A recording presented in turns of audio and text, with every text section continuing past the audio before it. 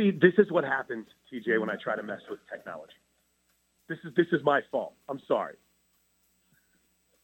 We welcome you into the Plank Show. I'm at Cavens Construction today. We'll be here until noon. Gary Caven's going to join us at 10 a.m. We're going to talk about roofing and remodeling and construction and all that fun stuff that Cavens is all about, cavensconstruction.com. We are also in the midst of the first round of the Masters. We are also counting down to opening day in Major League Baseball. We're also here to recap Diamond Sports, talking OU softball from last night. I mean, there are certain times in life where you can see the cup runneth over. But I believe, as Josh Elmer joins us in the Brown O'Haver studios, Josh, I feel like for today, that cup runneth over to the nth degree as far as sports content and topics to get into. This is arguably one of the more exciting days I think we've had in sports. This is great. It is, and Josh is in the building, but it's still me standing here at the microphone. Oh, I apologize. You're still fighting the equipment you're still fighting what I threw out there as, hey, why don't we try this today? Are you okay if I use this today? Sure. Of course it doesn't work. But I'm not going to sit here and try to defend today or build up today to say, hey, this is hands down the greatest day ever. But, you're going to have, is this the greatest day in sports polls all day long? That's not my point. I think today's pretty cool and up there for me because not only is it an opening day that at some point none of us thought would happen, right? I mean, there was this idea that, they're going to play baseball, but with the narrative and kind of the back and forth between the owners and the players, the idea was a day like today might not be here until mid-May, if not June. And that whole idea that owners hate April baseball, so they're trying to do what they can to not worry about April baseball, and then here it is. Dig it. Absolutely. It's exciting. Now, what's the line for Major League Baseball? Relax, Rook. We got 162 more of these. Right. And that's true. But there's just something special about opening day. I'm not trying to be that dude that makes bombastic first take, hot take like segments off day one or how good a team's going to be, but it's exciting to just have the game back. And I will say this much for Josh, there might not be a more exciting story than Bobby Witt Jr. right now, right? I mean, when you're thinking about the future of baseball, you've got to develop more names, more faces, more dudes, right? Not just guys, like dudes like Shohei Ohtani's on the commercial for the show now, the baseball game, which is great because I'm old enough to remember whenever I was told by the richest man in sports media that he can't be the face of baseball because he doesn't speak English. I'm old enough to remember that. But you still need to continue to develop that new talent, those new faces. I don't know about you guys. I don't know. Josh, are you there? I have no idea. I'm sorry. I'm flying blind right now. Good morning. Okay, good. But it's always good to have those potential dudes, right? And I think when you look around Major League Baseball this season, there's a handful of, and I'm not trying to make Bobby Witt Jr. Mike Trout, but Mike Trout type talent with a pretty incredible personality to boot. And remember, Ohtani's still very young. So I don't know. Maybe I'm getting a little bit too juiced about the Oklahoma Sooner signee who went on to be the top pick in the draft and is now in the bigs in his third year out of high school. I mean, I don't know about you, Josh, but that's a reason to be brimming with excitement for at least the Royals, and I think for all of Major League Baseball to see how his career develops early on. Yeah, you hope that somebody like a Bobby Witt Jr. can be a star. Certainly Kansas City Royals fans are hoping that in a season that opens up today but doesn't really have a lot of fanfare or excitement to it. There's not the expectation to really be in the hunt for the AL Central, to be one of the top teams in the American League.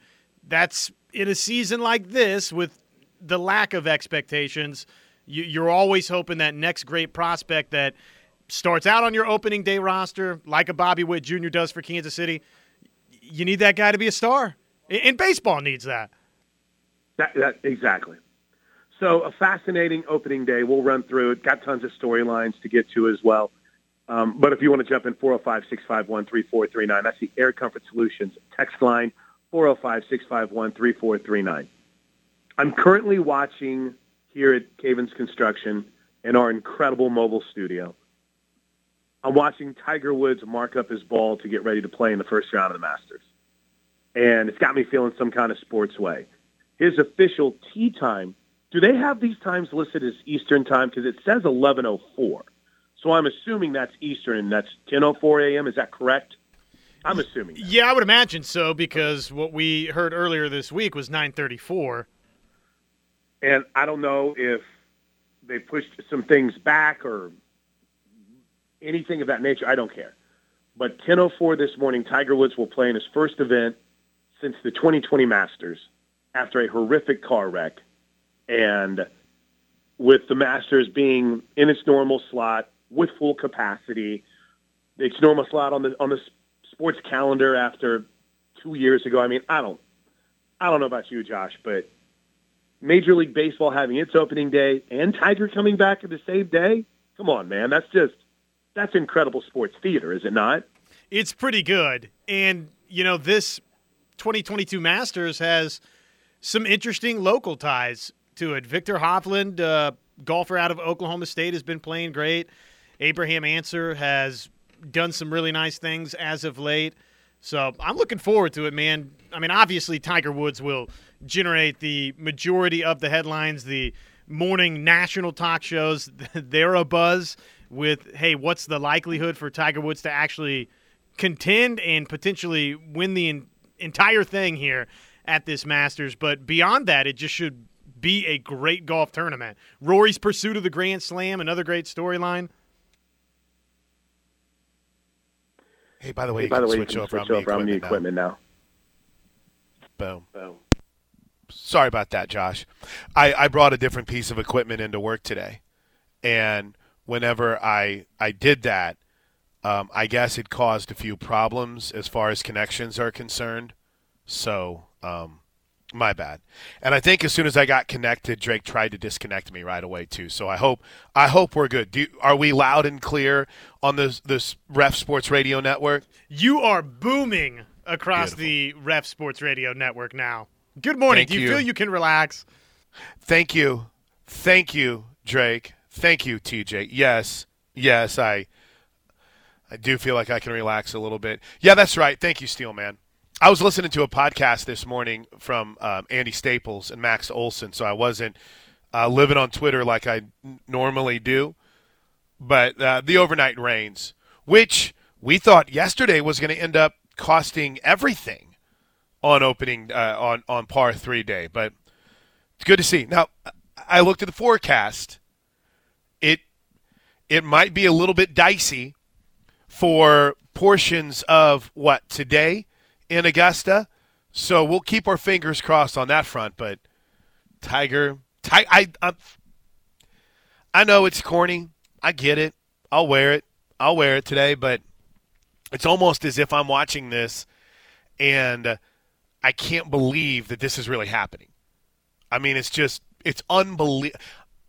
We were in a situation where, honestly, I thought that dude might be dead whenever I saw his car, right? You saw his car down in the embankment. You thought, oh, my God, Tiger Woods is dead. And lo and behold, here we are. Year later. What did we determine yesterday, Josh? Just basically less than 12 months or right at 12 months since the wreck? Yeah, a little over a year, but, yeah. I mean, very close to. Unreal. All right. Well, welcome into the Plank Show on a Thursday edition. He's Josh Helmer. I'm Chris Plank. Feel like this is the official launch of the show. I mentioned I didn't dig too deep into some of the early Master storylines this morning because I got caught up in the latest Andy Staples podcast. Do you regularly listen to Andy or no? I wouldn't say that I regularly listen, but I listen a decent amount. I'll seek it out every now and again. Okay, fair enough. I'm not sitting here trying to be some mark. I love Andy to death. But it's kind of like what we have to do with our Sooner Sports feed. Quick little sidebar is on our podcast feed, there's more than just, Toby and I doing a show. On that feed there, we'll put coaches' shows and we'll put games on there. It's kind of like your own little digital Sooner Sports channel. That's kind of what Andy Staples' podcast is for The Athletic. It's kind of become a little college football channel where they're constantly updating with different types of pod. Nicole Arbach has one on there too. I think they call it the Power Hour. So, for me, it's like a limit. There's only certain shows I want to hear, and it becomes a little bit too much. But I saw one last night that caught my ear, and I want to get into this next segment because, yes, it doesn't involve opening day today. No, it doesn't involve Tiger. Obviously, we've got Sooner softball we're going to talk about. Joey Helmer was there last night. He joins us at 11 a.m. this morning. We're going to hear post-game sound from Patty Gasso coming up at 9:35 this morning. Sooner softball fans will hear post-game from Coach Gasso last night. But I feel like this might be a good, quick time to fit this in so it doesn't consume all my brain space today, Josh. If you're giving a letter grade to Bob Bowlesby, what would you give him for his job as the Big 12 commissioner? And I want to be honest with you. When I first thought about it, in my mind, I said F. I'm like, F.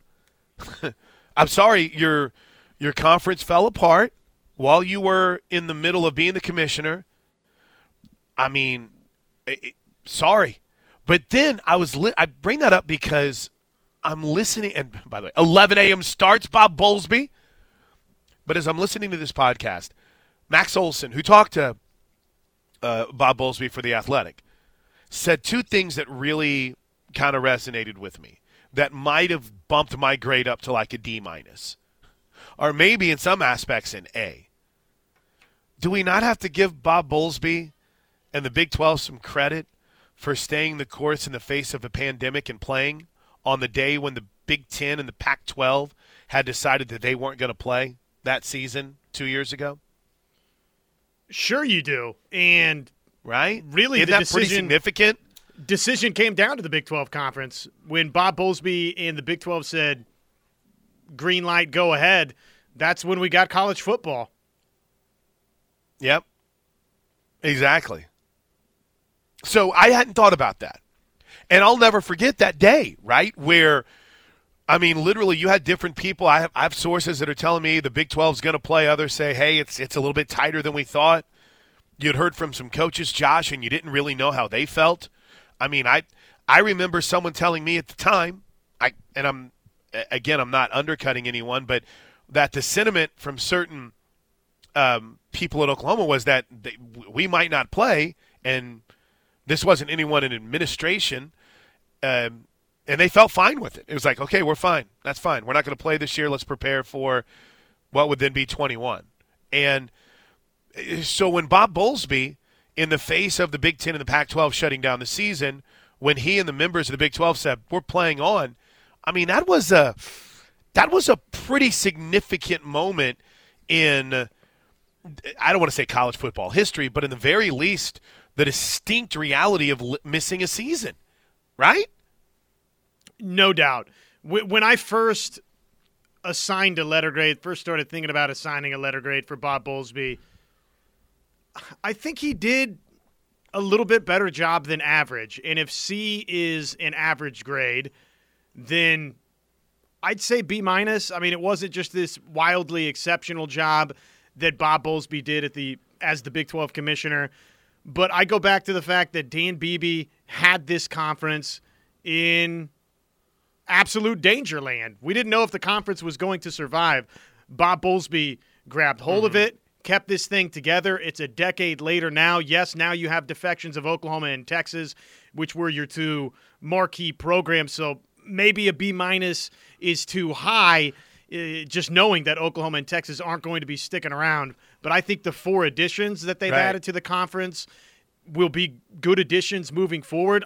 To me, he's done a better than average job. Can I add one more reason why you might tick that up to, for me, F to D minus, maybe up to that average area. And I guess sometimes we lose sight of it, but he had the Big 12 making more money than the Pac-12 and the ACC. And I know that a lot of OU and Texas fans are feeling some kind of way when I say that, and it's not to say anything negative about the obvious impact that OU and Texas have on that. It's a major impact. But it's a pretty big deal when you think, Josh, about where we view certain conferences right now, and to see that, I mean, this was number 3 for revenue. So I heard those two things from Max Olson, and it really made me think a little more. I will say this, as I've dug into this more and as I've tried to talk to as many people as I can, I guess there is possibly a gray area. And that gray area, not in his grading but in his exit, is interesting. We'll talk about that a little bit later on. Because I was of the firm belief that if one report says he was voted out, then I don't think you could then say, well, it was a mutual decision. That, to me, is an indication that your boy gone. But I've been told that maybe that was a little bit harsh wording. So we'll get into that as the show rolls on here on a Thursday. 9:35, Patty Gasso, post-game from last night. Let's get Josh's thoughts on Tiger today when we come back. He's our golf guy. You hear him in addition to this show every day on the Gimme Zone, Saturday mornings from 10 to noon. Are we at 10 to noon this weekend, Josh? We are at 10 to noon this weekend. Boom. So let's get some perspective on what to expect today with Tiger Woods. Little NFL talk we're going to slide in today, too. Heard some Baker Mayfield stuff that I wanted to share with you. We'll get into it all on this Thursday, live from Cavens on the Plank Show. Like, dead serious question. Not trying to be overly dramatic as we welcome you back into the Plank Show. But are you as dialed into this right now on ESPN as I am? I'm watching Tiger chip at the green, and I'm getting excited about the possibility of watching him out there today. That's not normal behavior, right? I think that's totally acceptable behavior on day one of the Masters. Unfortunately, this television set for me is dialed into Undisputed. Oh, it's behind you. That's right. Is Drake a big Undisputed fan? Is that why he makes sure that the morning turning on of the TV takes us right to Fox Sports and Undisputed? Is this a Drake thing? Just kidding. Okay, hey, fill us in. What do you think as we count down to Tiger Woods' tee time in about 28 minutes from now? Patty Gasso post, or 38 minutes from now. Patty Gasso post game coming up after the bottom of the hour. But what should we expect? I mean, I know there's some people that, he's going to win, but that's easier said than done. John Rahm's big betting favorite. He's been playing well. Your boy picked him. What can we expect, Josh? What can we expect from Tiger? A made cut. I think that's a reasonable expectation. If he's decided to tee it up, I think that he feels that he can be competitive. The idea of Tiger getting into contention and winning this thing feels a little bit too storybook. Not going to totally put it past him because he is Tiger Woods and he's a freak, and we've seen Tiger Woods do plenty of freaky things on the golf course in the past, but I don't know. I mean, it seems like it's asking a lot. It's asking a lot. But I do think there's a lot of us who view Tiger Woods as like the mystical figure that can overcome just about anything, right? I mean, think about everything he's overcome in his career. And I'm not trying to get too carried away here. This is when my wife would get mad at me. Very self-induced, right? This is not – Tiger Woods' issues have been not the car crash, of course, unless you want to get on someone for driving fast. But he's lost a marriage, and in a very public and embarrassing way. He has battled painkillers and got a DUI. He's been through some things and has lived it out very publicly. Ruined relationships, but yet for some reason, Josh, there's something about that dude when he's on the golf course that for everything that he has had go wrong for him, I am just a mark. I don't know if it's a connection to him kind of coming up and exploding a sport that I love so much. I don't know if it's because he was so dominant and, as Pop and I used to always talk about, we love to watch greatness. What do you want to watch, dude? You want to see greatness. Bro, this is one of the greatest who is constantly fighting through self-induced issues. Now, and again, self-induced issues. Back problems. I mean, he's playing golf, right? But still, I'm not saying, how dare you? That's not self-induced. I'm talking more of the of the marriage. But here he is, man, and I'm telling you what, I don't know how they're going to gauge ratings or views or anything from today. I'm sure all the metrics are out there for ESPN. But this is going to be – I don't know anyone that's getting anything done at work today. Do you, this morning? Well, I mean, outside of us, of course. Right, if you can call this work for you and I. Right. But the ratings game, man, if Tiger plays well, this will be one of the best viewed Masters of all time. If he's in the hunt, the storyline of him at age 46 trying to match Jack Nicklaus in that regard, trying to come back from a nearly fatal car accident, an accident that nearly had to have his leg amputated, the fact that he hasn't really played, save for the one event with his son. I mean, all of it would lend itself to, if he's in the hunt on Sunday, they are going to get crazy ratings. What about – well, listen, let's not get too carried away with today. But we are on the course outside of Tiger, Patrick Harrington, Guido Migliozzi, and Min Woo Lee all at 1 under right now in the first early tee times at the Masters. ESPN, they're saying ESPN Plus. Are you telling me I got to have an ESPN Plus to follow Tigers this morning? If you do, I can. Don't tell me that. I think I can make that happen for you. It's okay. No, it's okay. Me and ESPN Plus have had a very public falling out with each other. It's been a breakup that we'll work it out. We'll get back together at some point, but for right now, it's been a nasty divorce. All right, I want to talk about softball from last night. So it's 9:30. It's the Plank Show. We're live from Cavens Construction. So, Josh, just to put a final wrap on the Tiger conversation for the first 30 minutes of this show, don't get too carried away, because if he's playing on Saturday, that's a big deal in and of itself, right? Absolutely. Are you kidding me? First real major tournament that Tiger Woods has played is the Masters since this accident.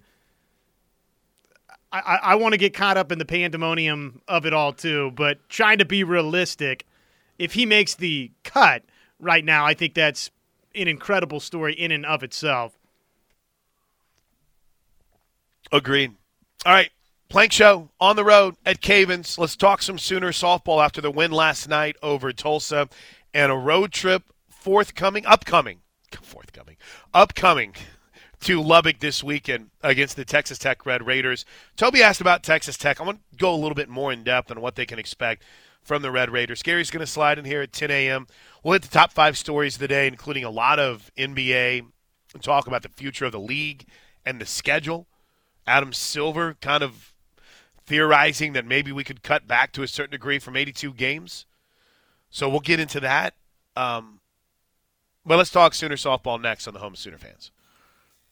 Welcome back into the Plank Show right here on the Ref. Ooh, I cranked my headsets up during that break. We were making sure we had good audio for the Patty Gasso presser from last night. Okay, want to play 2 things right off the top.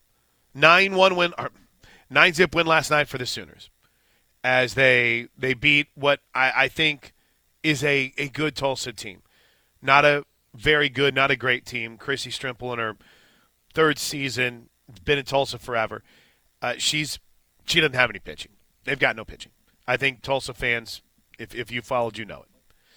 But they can mash. They can hit the ball, and Oklahoma was able to shut them down last night. But I think one of the big stories is the injury to Tiare Jennings and the severity of it. Now, after the game, I was talking with Coach, and they went back and they were watching the play when Tiare got hurt. And Tiare, who is, it looks like she's going to be fine, she walked in and just to watch the video of it because legitimately she didn't really know what had happened. So Coach Gasso last night explained the Tiare Jennings injury during her post-game with the assembled media. A little uncomfortable with how that felt. She went out on the field, and we both talked about it. I'm like, this doesn't make sense as we're going into conference. So we sat her out. The ice got a brace on her, and we're just going to keep it light until we have to get back on the field on Friday and see how it looks. But for the most part, it looked like everything was going to be okay on that front for Tiare Jennings. Meanwhile, there's your update on Tiare. Here's what Coach had to say about the game last night. We knew going in that this was going to be a rough night, just wind-wise and the way the wind was turning and so forth. So the decision was made that we're going to become more aggressive. We want to show that more than just a one-dimensional, we hit home runs and that's all we do. I looked down the lineup, and every player had something to do with scoring a run, getting a hit, finding a way on. We had our 5 stolen bases. We just kept putting runners in motion. And a great example, and I don't know if you're seeing it, but with Jada Coleman, you see that little split grip. It's a squeeze play that's just swinging. It's like a soft slap run, like a running soft slap. So we're in motion just like it's a squeeze play. So we had a lot of things going on, a lot of moving parts, which it was fun to coach that, because normally I just put my hands in my pockets and watch them hit home runs. So it was nice to feel a little bit of a difference. It was really nice to get Nicole May a start and get her feeling comfortable. I thought she did a really nice job of handling them, and she got just even in the 5th inning, just finding that strikeout to end the game with a runner in scoring position. So maintaining this shutout for our pitching staff, I think they all kind of have this little tag team attitude of we're not giving up runs, and I'm loving it without question. So I thought it was just a well-rounded, everyone involved, good game tonight. There you go. There's head coach Patty Gasso after the Sooners knock off in impressive fashion Tulsa by a final score of 9-0. They're 33-0 on the season. It's funny because for those that were following along last night, Josh, on the radio side of things, I originally had said squeeze bunt. And as soon as Coleman reached, Nicole Mendez, who was on the call with me last night, was all over it. She's like, you know what? That's not a squeeze punt. That's a squeeze soft slap. And we were outside. I didn't have the benefit of replay. It's like, that's exactly what it is. And Nicole had said it was something she had worked on with Coach, and they were able to make it work a couple of times. But I don't know, Josh, like I said earlier, maybe I'm falling into a trap where, it's always home runs and bombs, and I'm not complaining about it. But I just thought last night was really cool to see them win a game like that. You never know, right? When you might need to manufacture a run in that type of variety. Oklahoma's so potent, so good offensively that you feel like, okay, maybe you don't, but it's good to have that in your bag of tricks, no question. I mean, it's incredible when you look at what the pitching has done this year. I mean, there's the Tennessee game that stands out, the extra inning game, but Jordy still came back in and shut them down, right? I mean, that's the only – I'm just scrolling through the schedule looking, That's the only game this year where you look back, and even the UCLA game, I thought Oklahoma was significantly better than UCLA. Now, granted, that was a game that was played very early in the season, 14-56. I mean, how many does this team have, like 20 shutouts now this year? 21? That's incredible. But, yeah, I am so intrigued to see what this team can do to top itself. And to see him play small ball like that last night, dude, that was really cool. Thoroughly enjoyed it. Fun win. And listen, Tulsa's by no means a tournament team this year, but they are always a challenge for Oklahoma. Now, we're hitting the road. In fact, the team is leaving today. I'm going to leave tomorrow. In fact, we're going to be doing the show kind of sort of from the road. I'm thinking I'm going to be there in time for like hour 2 and 3. But Texas Tech is an interesting case study this year. They have had some games where you look up and you say, oh, okay, let's go, Tech. You know, but what are we, 2 years removed from when they went down to the Mary Nutter Classic and beat Washington and had a couple of big-time performances. They did something very similar this year. You know, they went to the Mary Nutter and played really well. They nearly beat Missouri. They nearly beat UCLA, lost both of those games 2-1. They beat Northwestern, who some view as a top 10 team now. The combined score in losses to both Washington and LSU was just 3-0. Pushed UCF to extra innings. Yeah, they've had some games this year where they've looked really good, and they've had some games where you wonder, what in the world are they doing?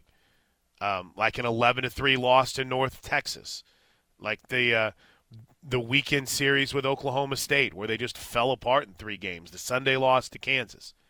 So it's a dangerous team. They're 19-16 on the season, but it's also a very confusing team. They've only lost 3 home games so far this season. So, I mean, they have a former Sooner on their roster, right? Olivia Raines, after kind of struggling to find the strike zone for the Sooners, is down in Lubbock, and she's been throwing some for them. She threw 5 innings on Sunday against Kansas. Struck out 5, walked 3. So they'll see a former Sooner in Olivia Raines. But good win last night, 9-0. I got one more cut I want to play here, Josh, before we get out of here. And it's just you can really sense the excitement that Coach Gasso feels for this team, but also at the same vein, you know, that, hey, I know how good you can be, so there's a level that we need to continue to see you try to reach. Here's one more from Coach Gasso post-game last night. Again, I'm sorry the audio's so low, but we'll do the best that we can here. On the road, and I think the last time we were really on the road was Kentucky, and that was one of the best games we played all season, and we definitely walked in as a underdog with a packed house, although the Sooners fans were there representing, and you could feel that, but it felt a little bit different, like maybe we're not supposed to win this game.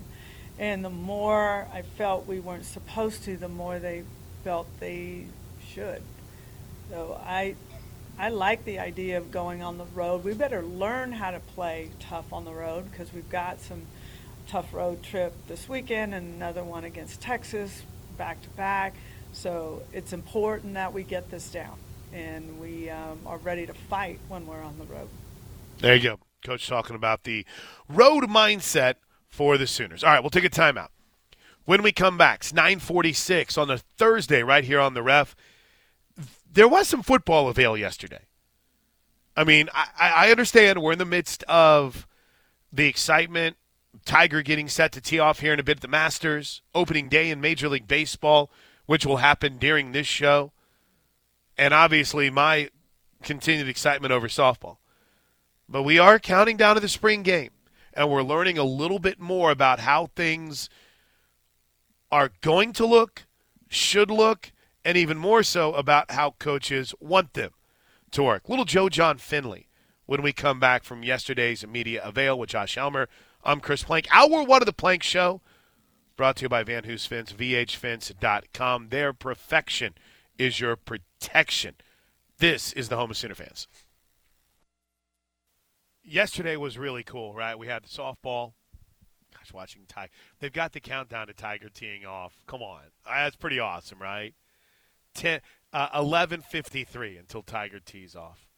Very cool. But I want to, before we get to Tiger, welcome back into the Plank Show on the Ref with Josh Helmer. I'm Chris Plank.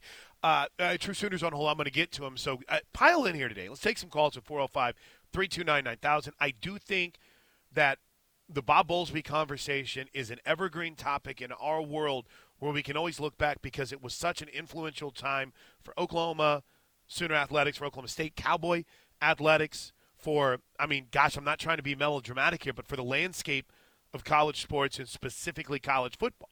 So how does his tenure have us feeling, right? There's got to be some kind of way you feel when the name Bob Bowlesby is brought up. And I got to be honest with you, I was really taken back by how many people kind of looked at it and said, job well done. Now, granted, there were equally as many people that said, oh, he screwed it up. And most of the job well done people are outside of the Big 12 footprint. But still, 405-329-9000 if you want to jump in on it. I've got more softball to share, a little Nicole May here in just a bit. But yesterday was really cool, Josh, because we heard from Joe Jon Finley.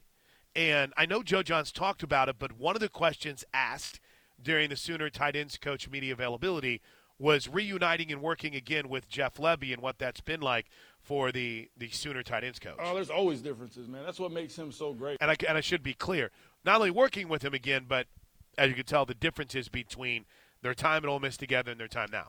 Oh, there's always differences, man. That's what makes him so great. If you go back to look at his offenses in the beginning, you see different wrinkles every year.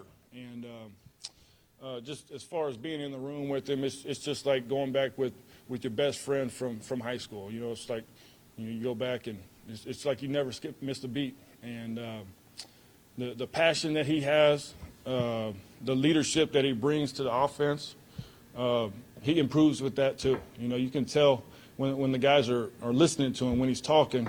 You know, they're just a little bit more engaged. They're a little bit more bought in, and that's because he works with that. And again, he cares for his players so much. You know, every time we come off the field, you see him in the weight room, he's pulling somebody aside. It could be a receiver, could be a left tackle, could be a tight end, could be a quarterback. But just, you know, talking about things that aren't football, talking about things that are football, just, again, the things that Coach Venables is preaching, just doing everything right. You know, do everything right a little bit at a time, and then when it comes time to play, it's going to pay off for you. I know Gabe has talked about this on the Oklahoma Breakdown, and you and I have mentioned it before, but Joe Jon Finley is an absolute rock star in the coaching ranks right now. And from those that have worked around him and have spent time around him, he is a guy that's going to be an offensive coordinator sooner rather than later. And, you know, it's funny because I live in a world where I'm constantly thinking about, okay, when somebody hires Jeff Lebby as their head coach, what's next at offensive coordinator? I felt that same way, you know, on the defensive coordinator side. And in my mind, and I think he showed he was worthy of it in the Alamo Bowl, I'd always thought if something happened where at the time Alex Grinch moved on, Brian Odom was ready to be a defensive coordinator, and I was here for it. I kind of feel that same way now with Oklahoma, and even though Jeff Lebby hasn't coached a game yet in the Crimson and Cream, I just feel like there's a really good-looking succession plan. Because, Josh, you want these assistant coaches to go out and get head coaching jobs, right? I mean, we want to see Jeff Lebby spend a couple years here, win a national championship, and become a head coach somewhere. I mean, at least I do. Well, it's the mark, see him succeed. Mark of a successful program when that's happening. Right. If guys are getting gigs, then you're doing something right and you're winning football games, and typically you're winning big. Well, I do know this from yesterday's Avail. Y'all are working on some Daniel Parker stories, so we'll get that in here in just a bit. But final thought from Joe Jon Finley here in Hour 1, the tight end room in general, and kind of his feel about the depth and what he has in that room. Extremely proud. You said we got a lot of two old guys, 2 young guys, and then 2 guys that have been here. But again, for everybody got the playbook day one, and so we're extremely proud of all of those guys. Whenever we go in the meeting room, somebody will ask a question, and another player will answer it. And so that's when you know you got the right mindset in the meeting room. Sometimes too much. I'm like, hey, let me do my job too. I'm a coach, And so just the fact that the two older guys are exactly who I thought they were, and they continue to get better. And in addition to that, they're bringing the younger guys along. Like I said, for younger guys, it's hard sometimes when you got 5,000 new plays in and you're trying to go play extremely hard and extremely physical, because that's what this program's about. Just finding the mix for those guys and those guys meeting on their own sometimes to help each other out. Couldn't be more proud. And when you look at the younger guys, you're looking for improvement every single day. You don't expect them to be perfect by any means, but the effort part of it, what we talk about, know your assignment and then play as hard as you possibly can. And then I can correct you. If you're not playing hard, or if you're guessing, I can't correct anything. I can't correct technique. I can't correct what you're doing. And so those guys have done a great job of buying in, learning the offense, so that now we can coach the things that you want to be coaching. You don't want to be coaching effort, and they've done a great job. Don't want to be coaching effort. And it appears that that's not an issue for what we've seen coming out of Oklahoma spring ball. Wow. Look at this. Hour 1 is in the books. We'll be back to watch Tiger tee off in the Masters. Take your calls. Gary Cavins is going to join us. There's more from Joe John Finley. There's more from Patty Gasso, Nicole May, and much more as Hour 2. Right around the corner. It's the Plank Show right here on the Ref. Your timing is getting impeccable, Gary Cavins. How are you, dude? You good? Wait, hold on. Does that work? Wait, hold on. Watch this. This is magic. This is what I love about this piece of equipment right here. I screwed up. I had you on the wrong thing, but looky here.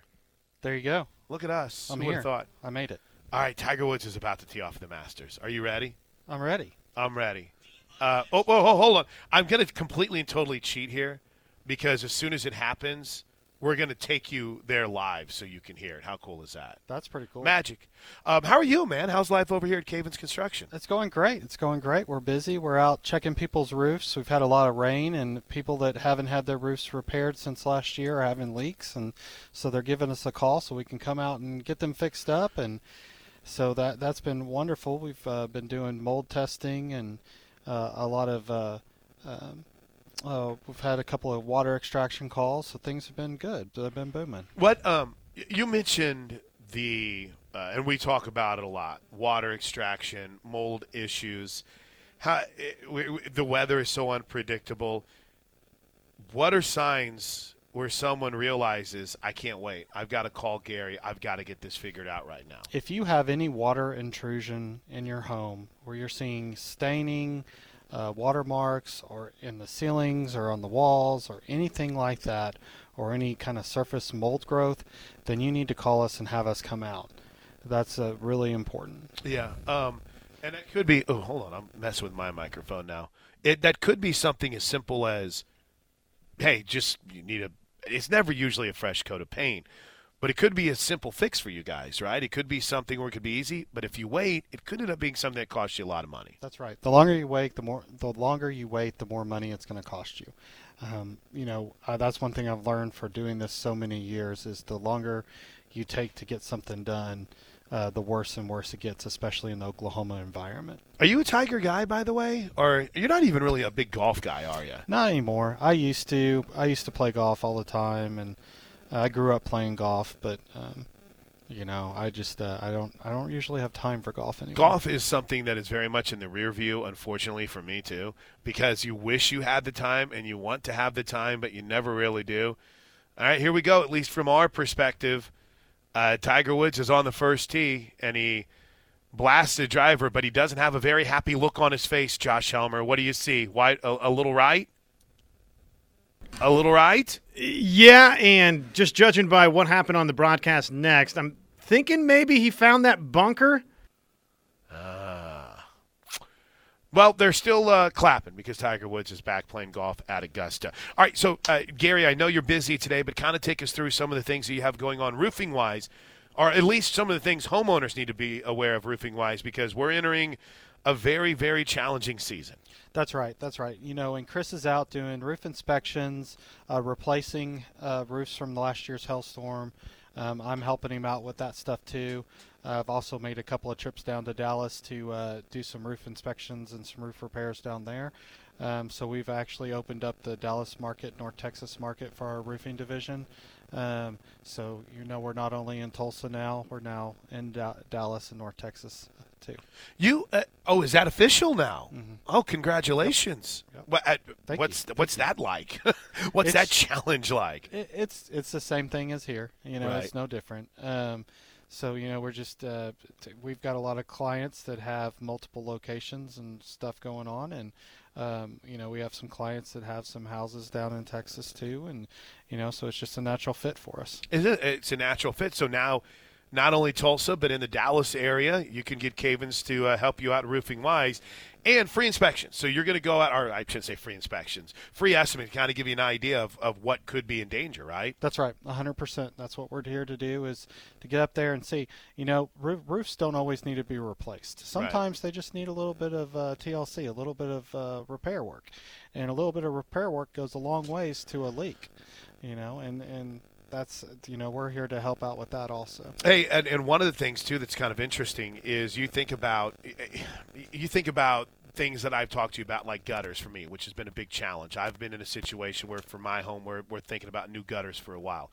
That's not only something that helps, with your roof, but that's also something that helps with mold because it gets the water away from your house, too. So even something that you're thinking about that might seem as small to you as gutter replacement, it can end up being a big deal, and you guys can help them out. We can help with that, and it's, if you don't have gutters wrapped around your house, it's always a good idea to have gutters wrapped around in your house.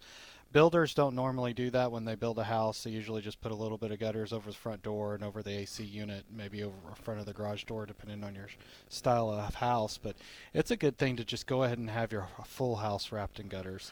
So, and we can help with that for sure. Absolutely. CavensConstruction.com in Tulsa, 918-282-7612. In Oklahoma City, 405-573-3048.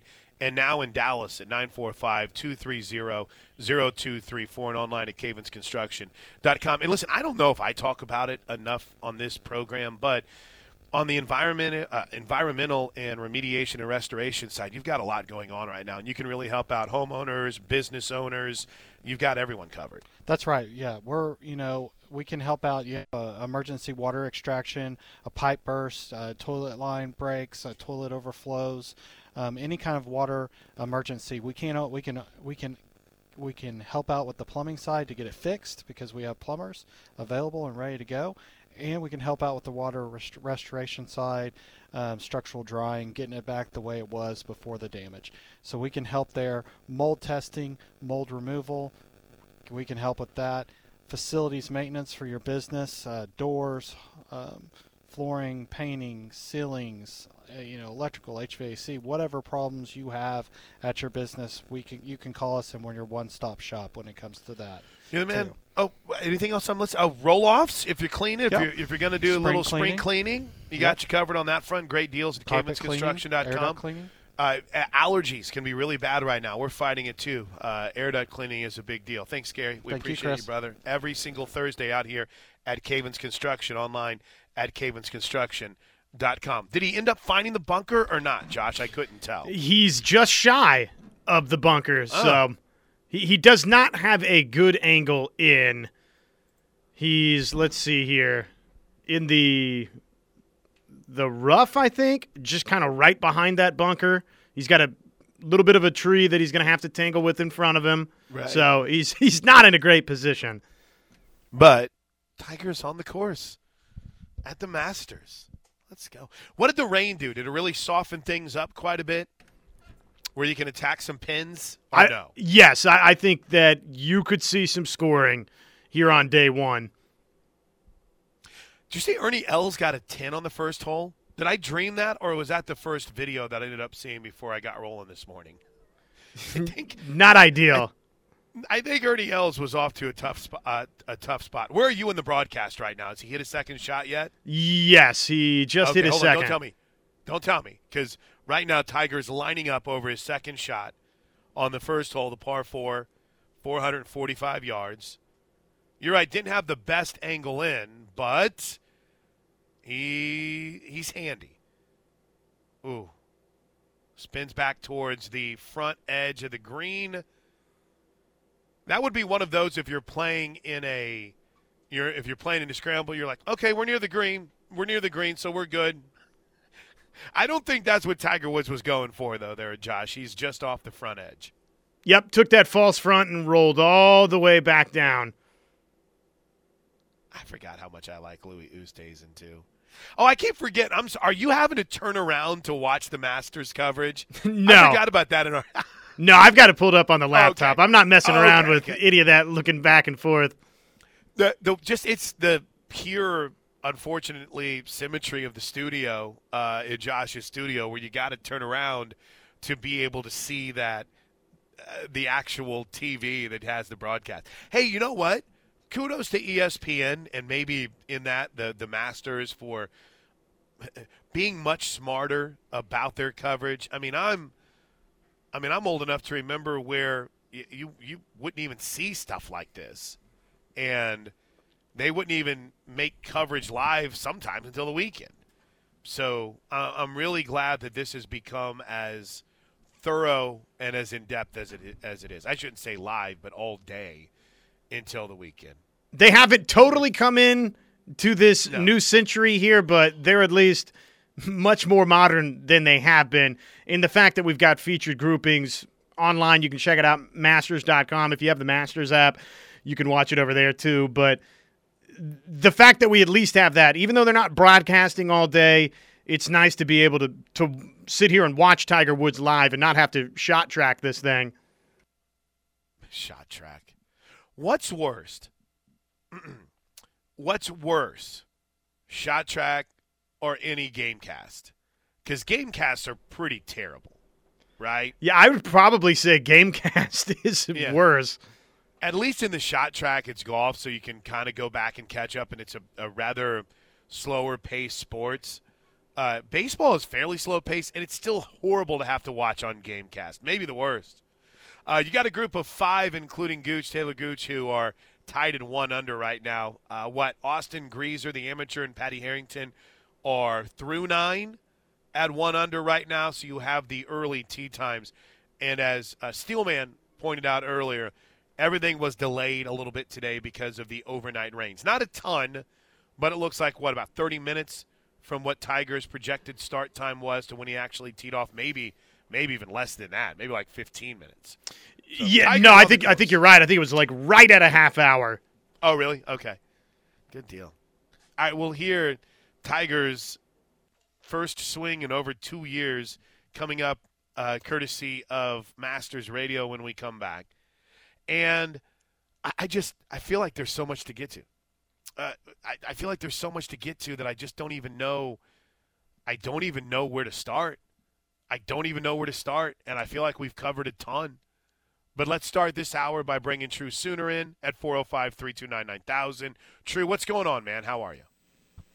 First of all, sorry about the colon talk yesterday. There should be a warning when you leave the office how they tell you not to work machinery or make any life, decisions. Yeah, life-changing decisions. Don't go on live radio either because that's not a good thing. But hey, you know what? I disagree, True. True, I disagree. I think we did a good public service yesterday because it even got me thinking. I was like, I got to get to the doctor. I'm due for a physical this summer. So, yeah, no, you right. did you did the Lord's work yesterday. Well done. Well, but I was going to say, first of all, it's cool to see thank you, by the way. But it's cool to see the Roughnecks at the softball games. That's really cool. I've seen them 4 games in a row now, I think, out there running around. That does add a really cool effect to it. And then the other thing I was going to bring up, have you guys seen the Twitter video of this 4-star receiver, John Tay Cook, going through the Texas trophy room? Can I begin to tell you how viral that has gone? When the first person that mentioned that to me this morning, True, was my wife. My wife, she goes, "Did you see the video of the Texas guy talking about the swimming trophies?" And it's just, if it reaches that level from the sports world, then I know that it's made its rounds. But yeah, not the best look. But that's one heck of a swimming program. Got to be honest with you. So he's walking through there, and they have this. Obviously, it's their version of the Switzer Center. I'm sure it's so I'm sure it's a $10 million complex or whatever. He's going through there just looking at these trophies, and if anybody hasn't seen it, they need to treat themselves to it because he starts squinting his eyes. I mean, I'm assuming these trophies are in the football office. I mean, I don't know for sure, but he's squinting his eyes, and he's like, "These are swimming trophies. Where are the football trophies?" I mean, I'm paraphrasing, but if you haven't seen it, it's worth a 20-second video. Yeah, it's a bad look, right? Just because it's a football recruit, and that's the second time, right, where Texas has kind of been burned by that. The Tom Herman picture where the kid put the horns down in the middle of the picture. Yeah. I mean, it's not a good look, but again, they've won. They've won titles. I mean, you can say that it's all swimming trophies and it's right, but I mean, it's funny as heck because that's Oklahoma and its biggest rival, and they're getting clowned on by a recruit. But I mean, it's a little bit another unfair. validation. It's just more validation is what it is. I mean, it's more validation of what the program has been since '96. I mean, they've won a national title, but they've also it's a validation of conference titles and stuff, and how relevant they've been. Hey, we'll see you guys. Have a good day. Fair point. I mean, I sit here and I'll tell you, listen, they've won a national title. Okay, they won a national title with Vince Young, and they won a handful. They won a couple of Big 12 titles. But, I mean, that's such a cold video that I almost came away feeling bad about it, Josh. I really did. I mean, what a great recruiting tool to use against them. But in the same vein, it's just like, man, they invite you on their campus, you're on a tour, and you basically look up and clown where their football program is as compared to their swimming program. And track and field, too. Those are two really good programs. All they got is swimming trophies and no football trophies.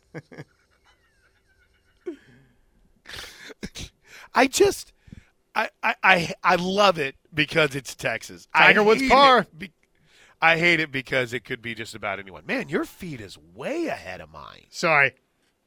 Did Tiger Woods already par the first hole? Yes, sir. Up and down. Oh. Mission accomplished. Gosh. My God. I kind of lost True. Did he talk about how the Roughnecks had been out there? Was that what he brought up for the softball For softball, game? yeah. Yeah. Roughnecks are out there. I think I even saw some cheer pom. Wait, what am I saying? Some Pom Squad cheerleaders. The marketing crew has been out there in full effect. They've had really cool giveaways this entire season. Hey, since he brought up getting out and seeing the Roughnecks, we did it's 10:19 on the Plank Show. I know we owe you a break. Why am I making this sound like it's a radio, a play-by-play broadcast? We know we owe you a break. We'll get it for the stations. We'll get it after this next birdie or two. After this second birdie, we'll check in. But we did an event last night for the Trophy Club. And for those that aren't familiar with what the Trophy Club is, it's basically a fan group to support Sooner softball. At the simplest explanation, it's an organized group of people that love Sooner softball and want to support the program and our fans. And we've done listen to me, Dylan Stanley. The Sooner Club has put together a couple of really cool events over, the last couple of weeks for Trophy Club members, and I hope it continues to encourage you to join and be a part of the Trophy Club. I mean, we did a pre-game tailgate last night, Josh, that opened up 2 hours before first pitch. And we had great food. They had cold beers if you wanted them. They had goodies. I was out there with Coach Casso came by. We were talking about maybe the next time we do this, we do our pregame radio interview live for everyone that's out there so they could hear from Coach. Sid Romero, Fall AAVU, Shannon Sale, Kylie Lundberg were all out there shaking hands and kissing babies and just talking softball. And it was really cool. And it's something that I won't say but it's something that OU softball and the Sooner Club are very excited about continuing to grow. So if you listen to this show because you found us through softball, I'm grateful. If you listen to this show and you wonder why we talk so much softball, I would encourage you to get out and take in a game or listen to a game. But if you've been a part of this show and you've often asked and thought, how can I get more involved? What can I do? Go join the Trophy Club. It's not a massive – you don't need to be a massive donor to be a part of it.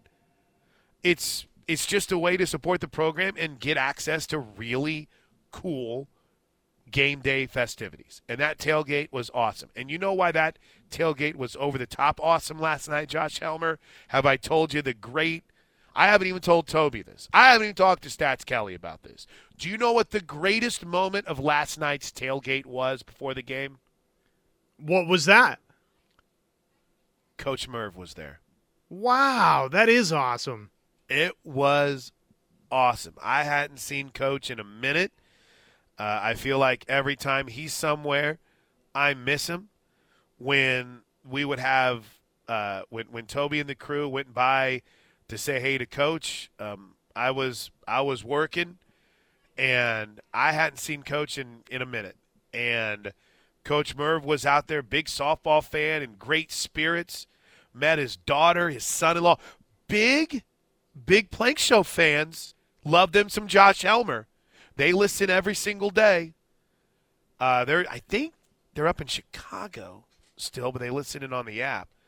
But my heart was full after that tailgate last night because I saw Coach and I saw him getting to take in a little Sooner softball, and it was a really, really neat moment.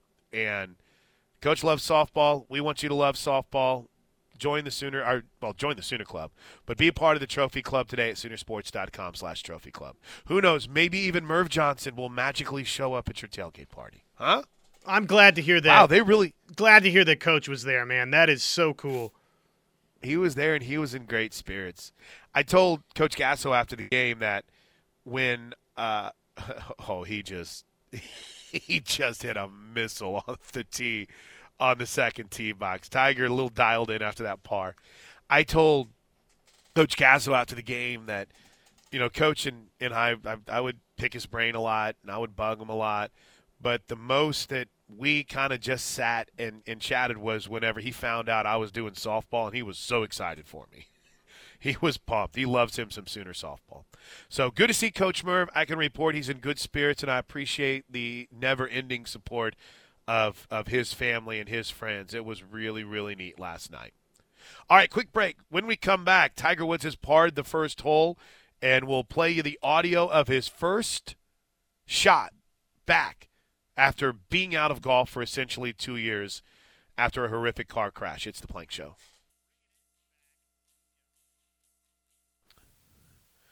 Our Masters updates are brought to you by Blue Collar Drainage Solutions.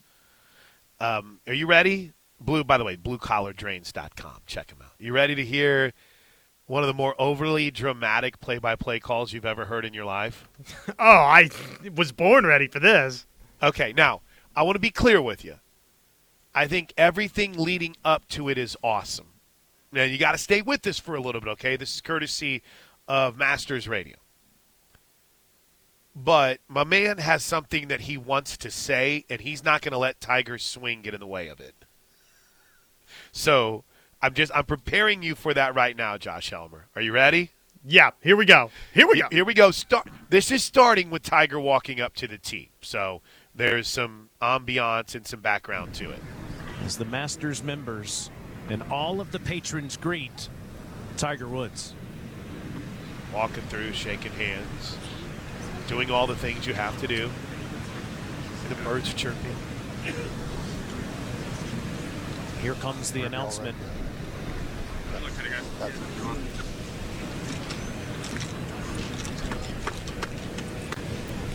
Tiger bending down to put a tee in the ground. Please, now driving, Tiger Woods. We'll call each and every one of Tiger's shots today in his first round in the Masters. And for the play-by-play story, here's Fred Albers. Just an electric moment. The patrons looking on. A moment that many of us doubted that we would see. Tiger Woods on the first tee of the Masters, trying to win for the 6th time. Tiger, burning bright in the forest of the night. What immortal hand or eye dare frame thy fearful symmetry? We have contact that's drifting out to the left-hand side.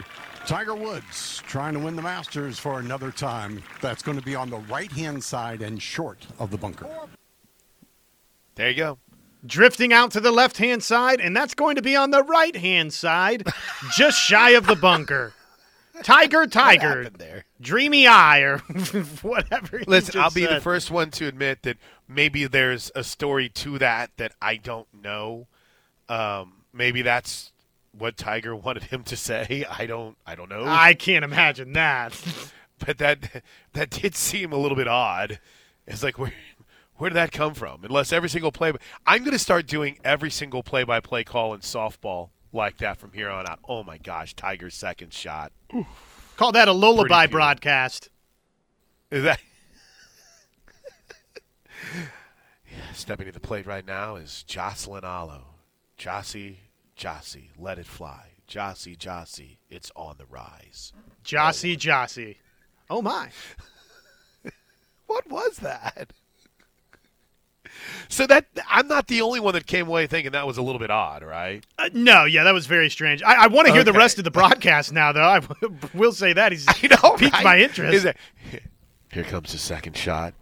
Tiger Woods swinging the club, looking down. Got no rub. I don't know. I mean, it's just what is this the whole day on Masters Radio? Is this what I got to deal with? Yeah, I think I'm following the wrong broadcast. So there you go. Tiger Woods is officially back, baby, back. All right, 10:33. Anything that's caught your eye with how they're playing, by the way, Josh? Anything that's kind of stood out to you? I know you haven't had a chance to watch a ton, but doesn't seem like we're setting the course on fire yet, but usually those numbers can be a little bit bigger early. Yeah, I mean, that's probably what's caught my attention the most is that, I mean, you have some folks that are on the back nine of Augusta already. Padraig Harrington is, I mean, he's furthest along. He's tied with a bunch of guys that are just 1 under par. We've seen a couple of guys get it to 2 under and then fall back, but Padraig Harrington 1 under through 10. So if you thought the rain was going to soften this thing up enough to where these guys were just going to go out and, somebody shoot a 6 or 7 under today, it doesn't look that way yet. At least the pin locations from the grounds crew at Augusta National, they are challenging these golfers here early today. All right, we got a break. When we come back, let's get you a little bit more Joe John Finley. Plus, Nicole May from postgame yesterday for the Sooners talks about the run that the Sooner staff has been on and much more on opening day 2 for Major League Baseball.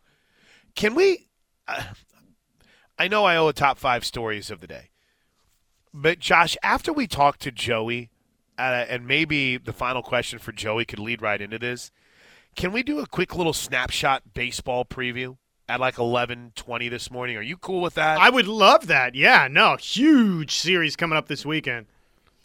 Massive. Quick break. It's a Plank Show right here on the Home of Sooner Fans.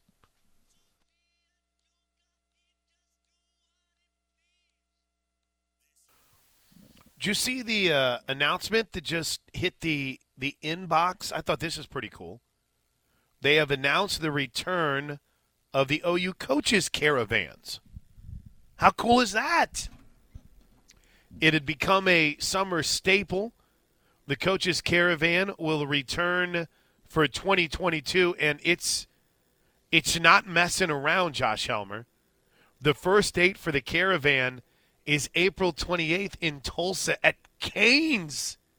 What's up, Chad Rogers? Let's go, Doc Rock. Cain's Ballroom for the coaches' caravan on April 28th. There'll also be an Amarillo. There'll be a Duncan. They're heading back to Houston, Dallas. They're going to Wichita, and, of course, here in Oklahoma City. Bro, how awesome is that to see? I love these events. Now, let me be real clear. I never really get invited to these events.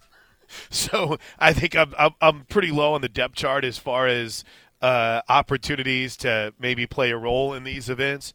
But I've always enjoyed when I've had the opportunity to go to the caravans. I think they're great. Because everyone loves to see coaches in their element when they coach. But at caravans, you get to see kind of coaches in a different world, right? You get to see them around fans, around friends. You get to see them a little bit in a, dare I say, a casual kind of looser environment. And I know it might be a minimal thing for some, but to me, Josh Helmer, we've everyone likes to say that we're back, baby, right? With the Masters and full attendance at events now and masking minimized, if not even around in places outside of an airport. I mean, in all honesty, the whole we're back, having caravans around there, that's a pretty nice little right hook to the old gut to tell you, I mean that in a good way, to kind of wake you up, to let you know we're back, baby. Let's go. I'm fired up for the caravans. And I feel like we always get something good out of the caravans from coaches, right? It's a stamp that we have made our return to normalcy, which is great. And obviously these are awesome events for the fans, from Sooner Nation. Everybody in a bunch of these different cities get to come out and meet these coaches, which is great. And this is a great coaching staff to get to hear from, man. Let me tell you. Yeah, it's going to be awesome.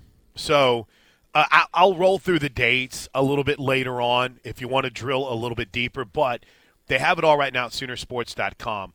That's Soonersports.com. All right. Real quick, as I promised Nicole May, she was asked after her 5 complete game, 2-hit, 5, 6, 7 strikeout performance about Lindsey Elam and the kind of leader that Lindsey Elam has been for this team and what she's meant to her as a pitcher. Oh, I hate it when this happens. But here we go. It went back a little bit too far. Let's try now. Now one of the best leaders, captains I've ever played for this year, last year, ever. No matter if she's playing, if she's not, if she's doing well, if she's not, her attitude stays the same and her expectations for our team stays the same. It's never up and down. She's always we're supposed to be up here.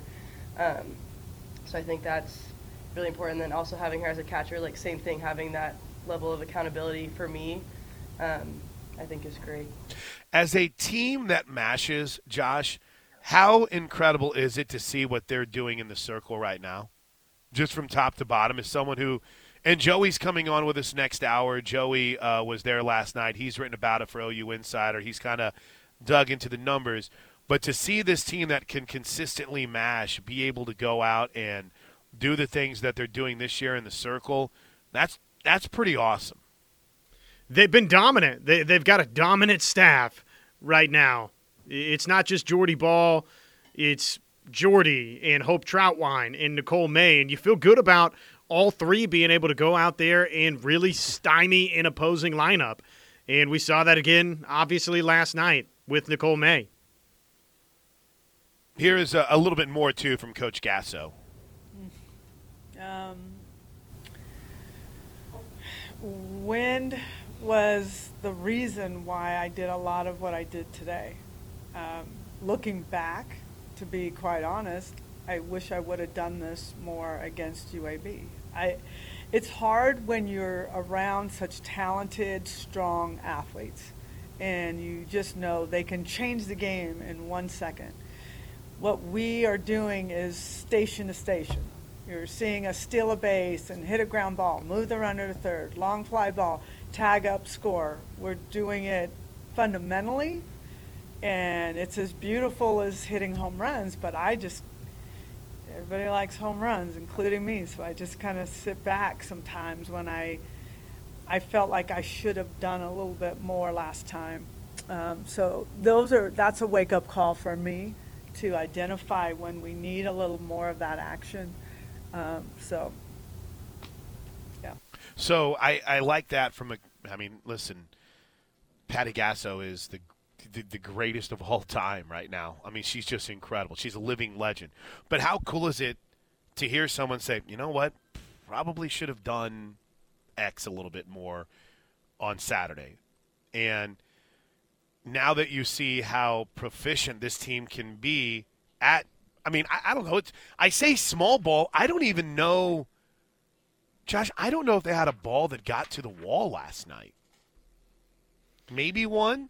And that's not a knock, right? It's just, it's where they were placing the ball and how they were taking advantage of what was in front of them.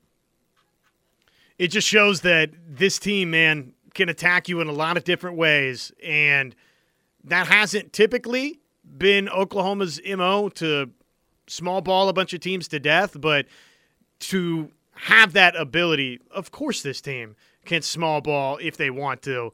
They just typically, the offense is so good that you kind of just roll with the power and run, but it's nice to see that they can execute that if need be. It's fun to watch, man.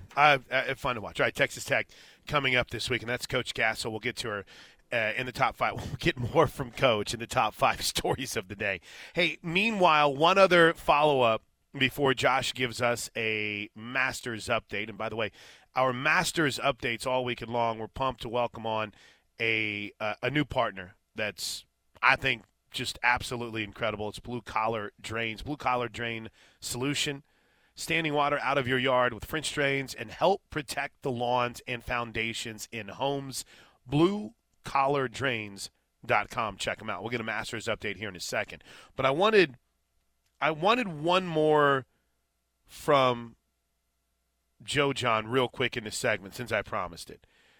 We've got a lot of Daniel Parker to get to. His perspective on Daniel Parker, the position move whenever Joe Jon was coaching him at Missouri, where Parker was a defensive end and came in Joe Jon's room and he was able to develop him. But I love the angle of the question about kind of coaching philosophies, right? Here is a new head coach and an offensive coordinator who has been an offensive coordinator before, but and is going to be a head coach someday. But how is he adjusted, or what does he see different? Joe Jon Finley, who worked with Jeff Lebby, we got to just working together. But how different is it? Is there a system that Jeff Lebby says, this is what we have, this is what we do, or is there flexibility built in? Here's what Joe Jon Finley had to say about absolutely. So that's there's two types of coaches. You know what I mean? I've been around coaches. This is the system. I'm recruiting people for this system, and this is what we're going to do. And that's what they know, and they don't want to learn anything new because they believe in what works. And at the end of the day, most guys go back to what they believe works.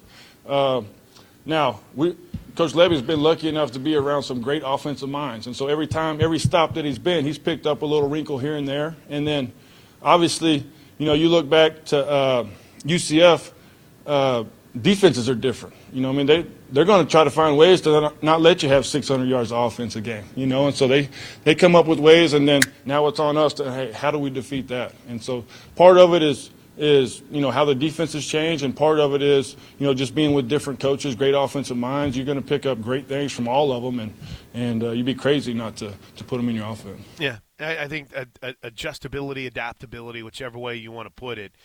It's what Cale Gundy talked about whenever Lincoln Riley came here, but it's kind of cool to hear Joe Jon Finley, Josh, talk about what Jeff Lebby's offense is going to look like, because Jeff Lebby has an offense, right? He has what he believes in. He called the plays at Ole Miss. He called the plays at UCF. Jeff Lebby called plays whenever he spent his year. Oh, gosh, why did I just blank on the school? Southern. Whenever he's there, I think it was a school that had the same name as a school in Oklahoma, but it was actually in Florida or Alabama. Anyway, it's irrelevant. He's got his system. What changes do we see, right? And, Josh, I think that's going to be a fascinating thing going forward with Jeff Lebby and his approach as an offensive coordinator here in Norman. And I don't know that you change a whole lot, right? I mean, it's been super successful what he's been doing. So I think you just implement what you've been doing at Oklahoma. Exactly. All right, quick break. It is 10:49. The Plank Show is on the road at Cavens Construction. Is there anything that jumped out at you? I promised a Masters update before the break. Any name, any number near the top? I just think Tiger Woods is off to a nice start. I think he looks good. I'm impressed. We'll get you a full scoreboard update coming up here in just a bit. It's a Plank Show.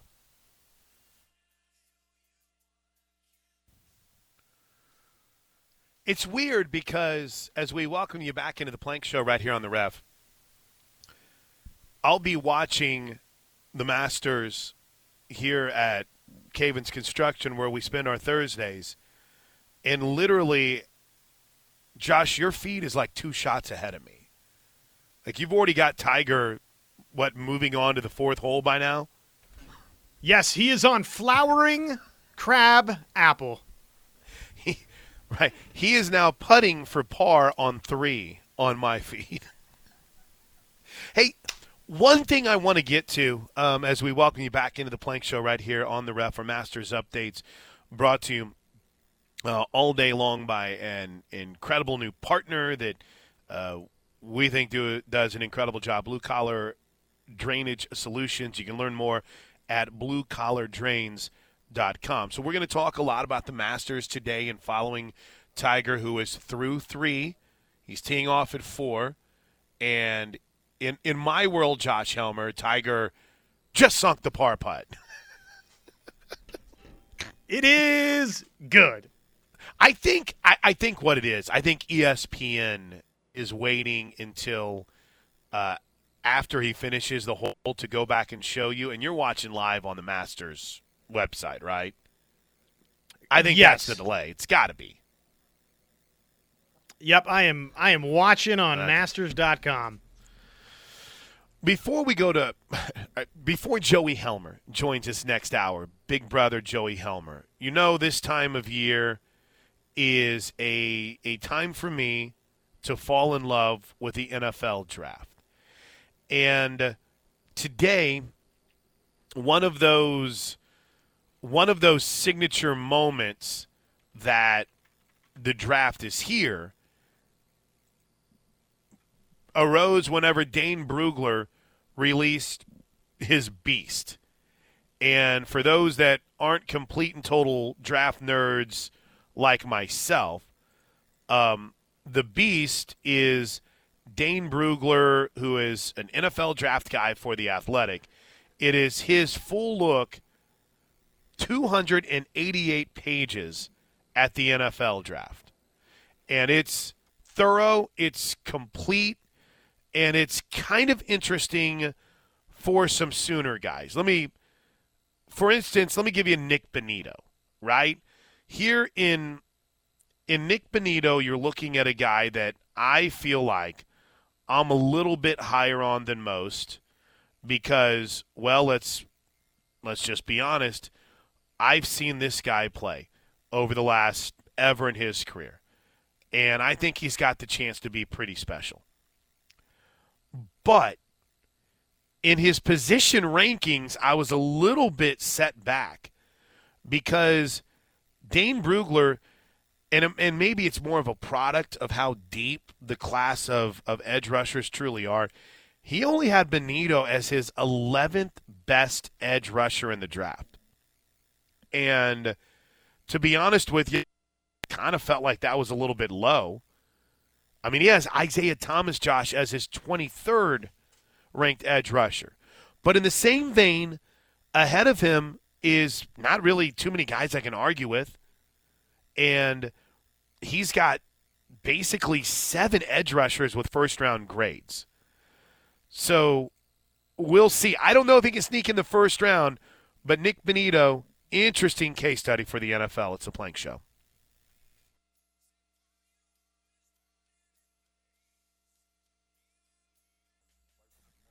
All right, welcome back to the Plank Show with Josh Helmer. I'm Chris Plank. We're watching the Masters today from Cavens Construction. Got our top 5 stories of the day coming up here in just a bit. Carve out a little baseball talk here on opening day, and we say hello as we do every single Thursday at 11 a.m. to Joey Helmer from OUinsider.com. Joey, that was some kind of wind we were dealing with last night, and like every so often it would take a little bit of a break, and it'd stop blowing for like 5 seconds, and then you would just get that straight wind in. I know you talked to Coach Gasso post-game last night as well. Kind of a different look, and I liked it. I liked the way that this team looked like.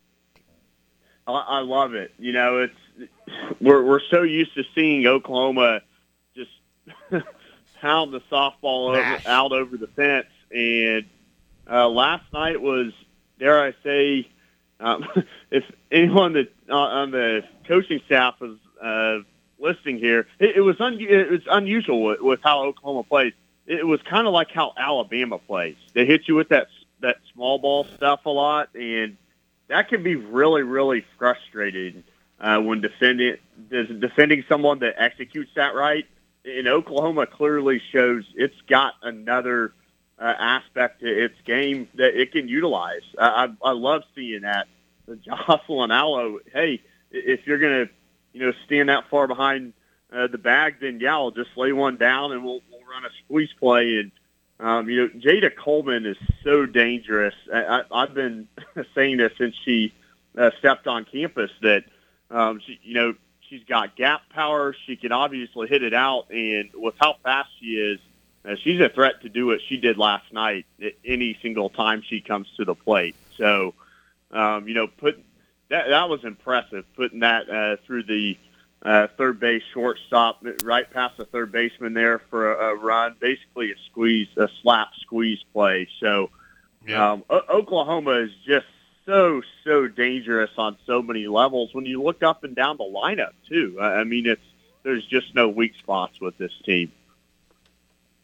Someone had dropped, and I don't know if it was you, Joey, but for all the talk about defensive struggles, the error number is up a little bit. And someone had tweeted at me, said you guys had dug a little bit deeper into the numbers. Was it as bad as maybe we might feel like it is, or are the numbers still about the same over the last few years, errors-wise? Yeah, we'll have to look at that. I thought it was interesting the other day in our pregame, or kind of our recap interview of last weekend and last week. Patty Gasso brought up a point that, a lot of these errors have been throwing errors. And those are, even we never see this. Grace Lyons never makes errors, and she threw one pass first on a potential double play last night. These are correctable errors. And so that's, it'd be one thing if you felt like you had a team that was not a great defensive team. This is a great defensive team that has made some very uncharacteristic errors that you feel are entirely correctable. And so from that standpoint, it's not quite as concerning, I don't believe. I would have to, and now that you say that, I'm curious to kind of compare where they're at defensively in terms of errors from this year compared to season past. But I'm not that concerned. I take kind of Gasso's stance on the fact that it's like, well, these aren't going to keep continuing. We're not going to keep, overthrowing first base on a double play. That's not going to happen. This team's too good defensively for that.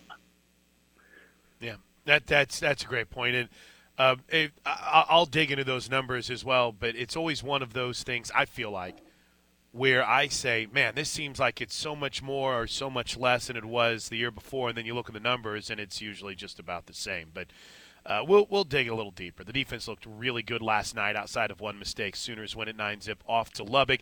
Meanwhile, Joey, we're going to talk a little Sooner baseball later, but I got to know. Josh is being a little low-key about it, but you've got to be excited about Bobby Witt Jr. Now, I know I've seen pictures of Joey Helmer on the internet with Atlanta Braves jerseys on, but I know at the core, Joey, there's got to be some royal pride in there. And to see Bobby Witt Jr. getting this opportunity this quickly is exciting for Oklahomans, I think, to see this chance for him. Josh can tell you the amount of times that we sat at the house last year and yelled at the TV screen that Bobby Witt needed to be brought up to the big leagues. And so clearly we're pretty excited that he's arrived, and that was a cool reception that Salvi and Whit Merrifield, and I'm trying to think who else was kind of waiting on him when they brought him up, and they were in the clubhouse or in the office or somewhere, and all of them were waiting on him and said, "Welcome to the show, kid." So that was kind of a cool deal. And yeah, absolutely. As someone that we thought potentially, he's signed, or he's a Sooner, and now he's a Royal, and so it's exciting. Yeah, no doubt about it. Yeah, pretty cool. All right, let's jump to football, and I'll let Josh jump in here as well too. But again, just so much to kind of sift through, right? Even in the media avails, you've got a couple of players that are there now. It's kind of feeling like the good old days, if you will. But let's just start with Jay Valai, who, to me, embodies everything you want in an assistant coach, right? Young, enthusiastic, athletic, looks like he can play the position. That was the first time I'd heard Coach Valai talk. Take me through kind of your perception and interpretation of the energy and the passion he brings. Yeah, I think the thing that sticks out to me about Jay Valai, and all the players have talked about it, the fact that he's played the position. I think he's so, and you could see it when speaking with him, he's so relatable, right? And that helps on so many levels. And that's not to talk about Roy Manning, but, when a guy has played the position that you're playing, you just connect on a different level. And so I think that's absolutely been a key. And you look across the board for Oklahoma, DeMarco Murray, Joe John Finley, it's multiple instances of that where that's the case. And so that's a big-time positive for players when, they're in the daily grind right now in spring football. And obviously when fall camp arrives, it's not all fun. It's not. It's an absolute beast of a time. And so to have that position coach that has been through that grind and truly understands it is a really important thing. Well, what do you think about Oklahoma's cornerbacks? We heard Jay Valai talk a little bit about some of those guys. Where is Oklahoma at in that regard? Yeah, it's obviously one of the areas of question mark when you come into this season. We'll see as far as the depth there, what they're able to kind of put together. Woody Washington, obviously, is a veteran of the group. DJ Graham wants to take it to another level. So there's some talent there, obviously, and we'll see what they're able to put together. But DJ Graham specifically seems really, really caught up in kind of a racing, not a racing, I don't know if that's the right word, not being a one-trick pony. I think everyone right now thinks about him, and rightly so, about the acrobatic interception in the Nebraska game.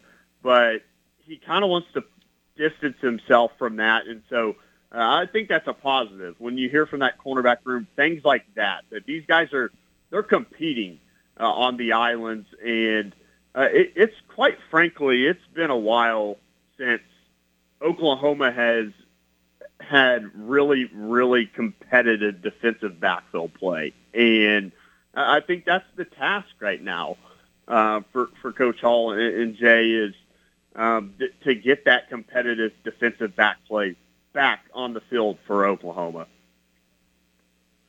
It's interesting, too, because Jay Valai mentions a couple names that maybe some had forgotten about. I mean, I've been a big mark for Josh Eaton since he came on campus. I love his size.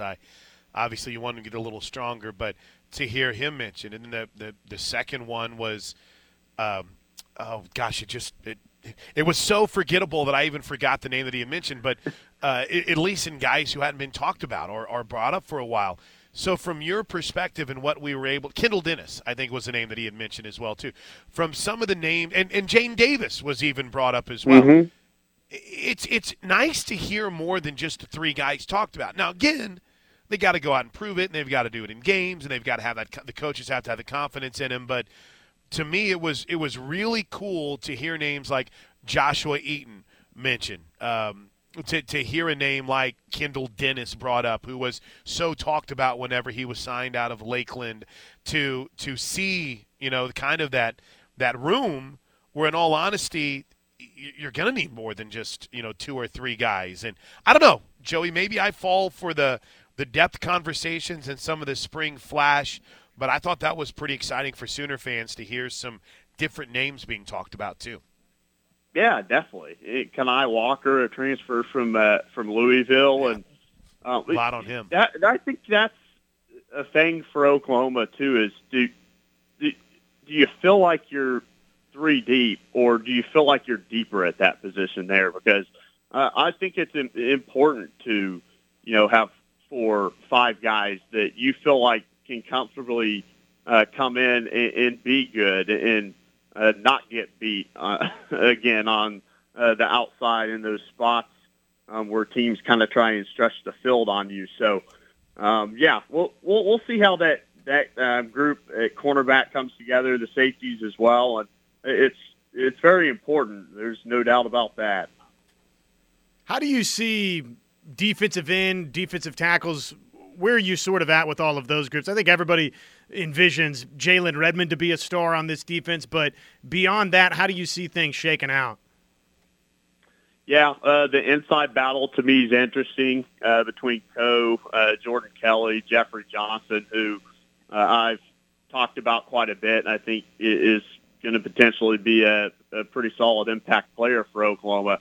And then, as you mentioned, is this going to be the year where Jalen Redmond, really, really breaks out? Ethan Downs is a guy that people are. We got to speak with him the other day. You could tell just how excited he is about the new system and getting his hand down in it. And a lot of people think he's going to really, really emerge this season. I could certainly see it, the Weatherford product. And so Oklahoma obviously has some pieces to replace there. Perion Winfrey, gosh, man, how good has he been in the lead up to the draft? Isaiah Thomas had such a good late part of his career. And so there's some pieces to replace there. And that's another, when you look at Oklahoma defensively right now, the linebacker position's a concern as well. It's so interesting. You have all these moving pieces. You asked about the defensive line, but you have all these different moving pieces, and then you have an entirely new coaching staff that's working with these pieces. So it's just so intriguing on so many levels right now on that side of the ball. Hey, 2 more quick ones, and we'll let you get out of here. First, we talked corners, we talked defensive ends. We also had a chance to hear from Joe John Finley yesterday as well, so I'm curious, kind of in a lot of talk about Daniel Parker, and understandably so, but he talked about the Llewellyns and some of the new guys. I think that has a chance to be a sneaky, really good room this year. I would agree. Caden Helms from Nebraska.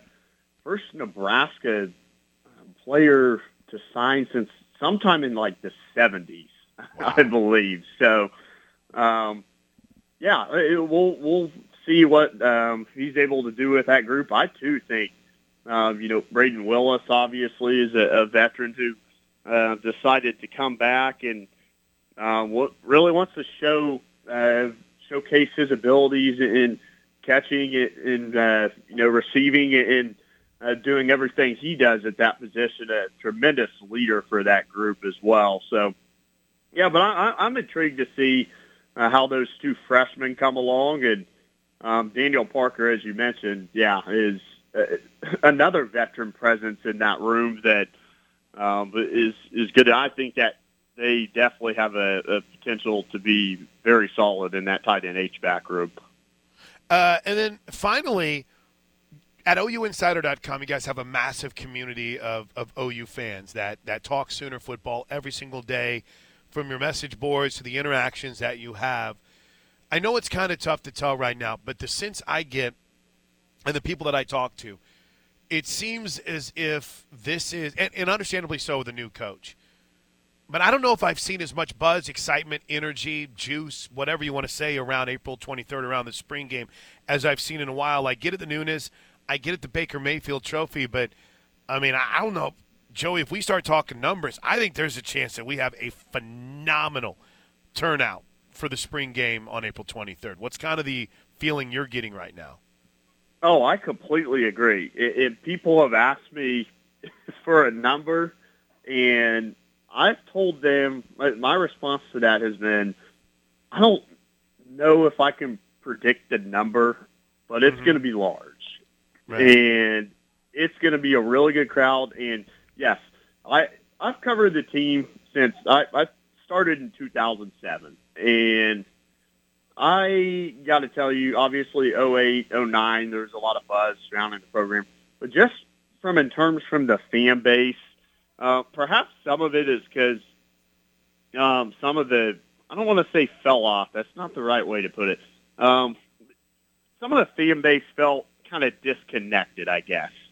And now they feel connected again. And because of that, you see this new wave, and it's really exciting. There's just a ton of buzz around the team right now. So I think it's maybe as much buzz as I have ever seen in my time covering the team. So, I expect a good crowd, no doubt about it. We're a couple of weeks away, and I think we just hit the halfway point in spring football, and it's coming up, and it's exciting times.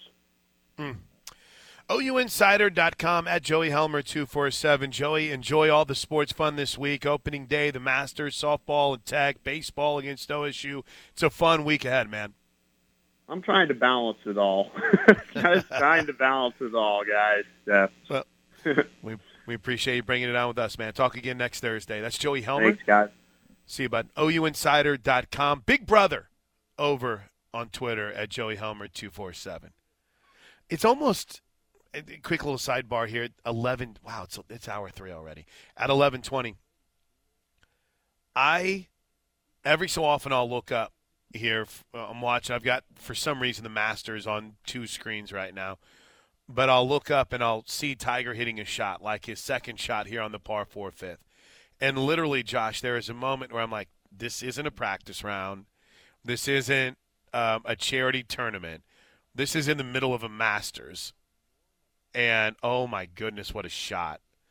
Tiger Woods is in position to where he could drop to 1 under. And he's playing well, man. He's off to a good start in this Masters tournament. I mean, I think the main thing, everybody wanted to see these first few holes, and obviously this will get magnified as we go along, is just how his body holds up throughout the entirety of 18 holes and, beyond this weekend. But first couple of holes, you were just kind of wondering, okay, can he hang on and not have a blow-up hole? And so far, I mean, he's looking really, really steady. I agree. Tiger was looking really good. So we'll keep tabs on it as the show rolls on. As a matter of fact, I'd had the scoreboard pulled up here. Higgs currently the leader at 2 under. I'm not going to lie to you. I don't know too terribly much about Harry Higgs, but he is at 2 under through the first 9. Taylor Gooch, not to be confused with former Tulsa quarterback Tyler Gooch. Taylor Gooch through 7 holes. Midwest City native. Right now. That's right. And he's at 1 under through 7, and Berger is right there at 1 under through 6 as well, Daniel Berger, as a fairly tight leaderboard, but not a lot of dudes running away with it. And our Masters updates brought to you this week and this weekend by Blue Collar Drainage Solutions. Learn more at bluecollardrains.com. All right, 11:22, quick break. We'll come back, get caught up on all the news. Opening day, Major League Baseball's here. We're playing ball, and we'll talk about it next. All right, welcome back into the Plank Show. We've all been on Tiger Watch this morning.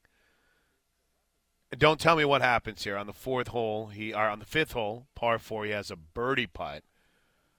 Looks like he drained. Oh no!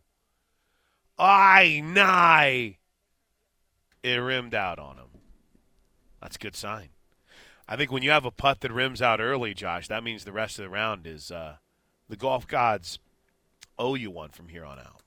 Well, it is a good sign that he's seeing lines out there. Well, I mean, it's not like that was right next to the cup. He had to read the green a little bit, so he's playing well. He's looking sharp.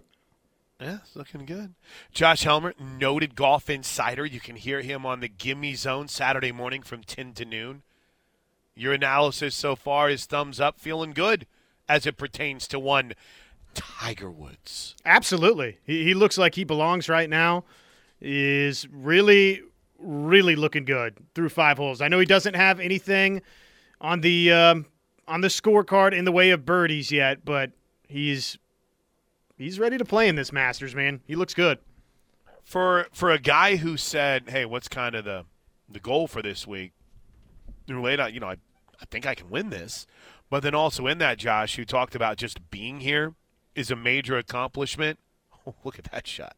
Just being here is a major accomplishment. That's a really good sign to see how Tiger's playing early on. We've been through a handful of Tiger Woods comebacks that haven't gone so well, right? And typically, they're not at Augusta. Typically those might be in, I don't want to say lesser tournaments, but not necessarily majors. And most major performances outside of 2020 here at Augusta haven't been all that favorable for Tiger. So it's good to see him performing well.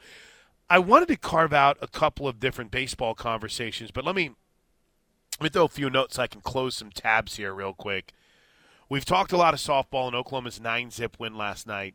What I haven't brought up were a couple of other intriguing games. Florida State and Florida played a doozy last night, Josh. Florida State ended up winning it 4-2. Sid Sherrill with a big home run in the 10th inning basically ended up being the difference for Florida State as they win it 4-2 in 10. And now, if you start looking around the college softball landscape and you start thinking about some of the big games that are coming up, Florida has to hop right out of the frustration of a very challenging midweek loss to Florida State, and they've got to dive, right back into the heart of conference play with arguably one of the biggest series of the season against Alabama. And, one thing that, dude, this is a complete sidebar, okay? And this is taking us down a side road that is really inside baseball and softball. But the SEC is doing a lot more Saturday, Sunday, Monday series. And that had always been a thing in the Pac-12. And that Sunday games on ESPN2 for Florida and Alabama. There's Saturday games on ESPN. I can't help but wonder if, as we start thinking about Oklahoma's transition to the SEC, if we might see more Sunday afternoon, evening games followed by a Monday night game, which I'm here for. I think is awesome. But Florida, Alabama this weekend in a big one in the SEC. And now a lot of people feel like that Florida State is the number 2 to Oklahoma right now. They've looked the part. I'll tell you this much. And they're old. They've got a veteran group. They're 36-2 on the season. But they've got a pretty big one on the horizon this weekend too, as they take on number 4 Virginia Tech at home. So Florida and Florida State last night played. Great game, 10 innings. Florida State wins it 4-2. But now each team has arguably the 2 biggest matchups in softball so far this season. Florida State hosting Virginia Tech in a 3-game set. That's Friday, Saturday, Sunday. And then Georgia, Florida. What did I just say? Florida, Alabama getting after it Saturday, Sunday, Monday. Also, Oklahoma State, always a challenge whenever you take on Wichita State. Cowgirls won it last night 4-1. Wichita State had some opportunities, but, I didn't know much last night from Day, but she was solid. 4 1/3, scattering 2 hits. Oklahoma State, by the way, did Tiger just do something good? I don't know. I guess you'll have to wait to see. Are they going to show it here? Okay, that's right. I'm very far. Thank you for your patience. Where's the spoiler alert on that one? Huh? Thank you, Josh. Anyway, Oklahoma State at 29-6 on the season. Really good squad. They've got a tough one this weekend. They go to Ames, and I know Iowa State just got beat by Northern Iowa last night, but Iowa State nearly took 2 from Texas. Oh, my. Tiger nearly had an ace. He'll drop to 1 under after tapping that in. Yep. Oh, my gosh. Remember whatever he talked about, how he's not worried about his swing? Josh, I think we just saw that moment, did we not? Yeah, he's looking all right with the iron play. Okay, we got it. You want to find the call of that? There's got to be a good call of that, right? All right, we'll dig it up during the break and come back with it. Oh, my word. Tiger Woods, as the kids would say, ballin' here early on at the Masters. As the guys at Barstool would always say, things you love to see. Wow. Dude, they're replaying it over and over, and I can't get enough of it. All right, quick break. When we come back to the Plank Show, we'll get you caught up on the Masters scoreboard throughout the day. We're live at Cavens Construction on a Thursday. Little news. We'll do a what does it call whenever two bands come together, like a super group? Dance mix version. We'll have a dance mix version, a mashup of the news according to Josh and the top 5 stories of the day next. Joey LaCava and Tiger Woods agreeing on hole location and club into this par 3 6-hole known as Juniper. It's an elevated tee, big swell. There used to be a stream that cut underneath it that was eventually covered up, rerouted. And it is a back right hole location, 14 on, 5 off the right-hand side. Got to really dial in the yardage here because it is a very small window to get this ball close. Tiger Woods, even par, ready to play into our par 3. Tiger comes in on the left-hand side. That ball needs to move a little bit for him. Oh, it does. That's right by the cup. Tiger Woods, who was robbed of a birdie on the last hole, hits a spectacular iron into this par 3. Courtesy of Masters Radio on Sirius XM. How cool is that, Josh Helmer? Well described there, right? I mean, it lipped right in and out on the previous hole. We could be talking about Tiger Woods at 2 under par. Instead, though, Tiger Woods into red figures in this 2022 Masters for the first time this week. Masters Updates brought to you by BlueCollarDrains.com. That's Blue Collar Drainage Solutions. Standing water, get it out. Get it out of your yard with French Drains. Help protect the lawns and foundations in your home. BlueCollarDrains.com. Now, we are on location on this Thursday at Cavens Construction, CavensConstruction.com. And Josh, to hit the sponsored trifecta, let's hit the Air Comfort Solutions text line because I have been horrible at it. I'll probably be horrible at getting to it tomorrow, just being honest. But a couple caught your eye that you wanted to get to here before we got to some news heading out the door. And you can always chime in. Air Comfort Solutions text line 405-651-3439. Steve wants to know, Steve G. Guys, have they started on the new softball stadium for the Lady Sooners? No. Don't use Lady Sooners. No, they have not. Maybe I should be clear. It's not a financial issue. Money's there. So if you want to rest easier on that front, my whole understanding is the money's there. They're good to go, and ground will break. Gosh, it wouldn't surprise me, and because